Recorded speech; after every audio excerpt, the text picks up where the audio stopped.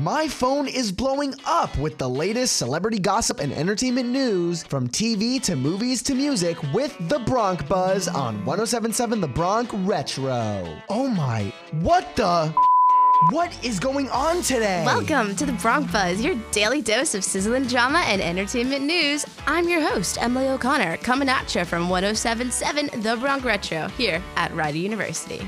There's always something to look at if you open your eyes. The television series Doctor Who is headed to Disney+, following a deal between BBC and Disney Branded Television. The beloved British sci-fi series will exclusively be available on the streaming service outside of the UK and Ireland. The next season of the show will see Ncuti Gatwa taking control of the TARDIS with his first appearance to air next Christmas.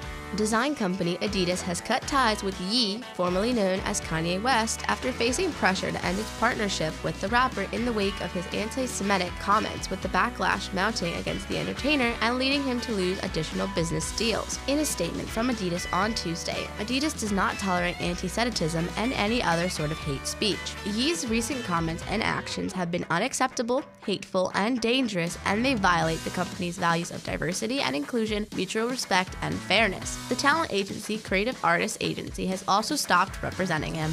Tim Goff, host of popular Gen X radio show Suffolk's Breakfast, died on air while he was at his at-home studio on Monday. He was 55 years old. The radio station released a statement later on Monday stating, "It is with the heaviest of hearts that I have to inform you of our dear friend and breakfast host Tim Goff passed away this morning while presenting his program. He died doing what he loved. They are unsure of the future of Gen X radio since Tim was part of the building process, but they do promise to uphold it to his legacy." Hugh Jackman and Laura Dern play struggling parents in the 2022 drama The Son. The film is directed by Florian Zeller and is based off the 2018 stage play. The film follows Peter's life with his new partner Beth. Things change dramatically when his ex-wife Kate approaches him to tell him that their son Nicholas is struggling and missing significant school time. The Son serves as a prequel to the 2020's The Father. Here's a preview of the film.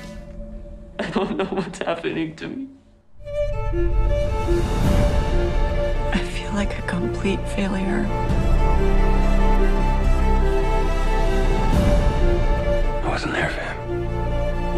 There used to be so much joy in our family. You give these big speeches about life, and then you abandon us.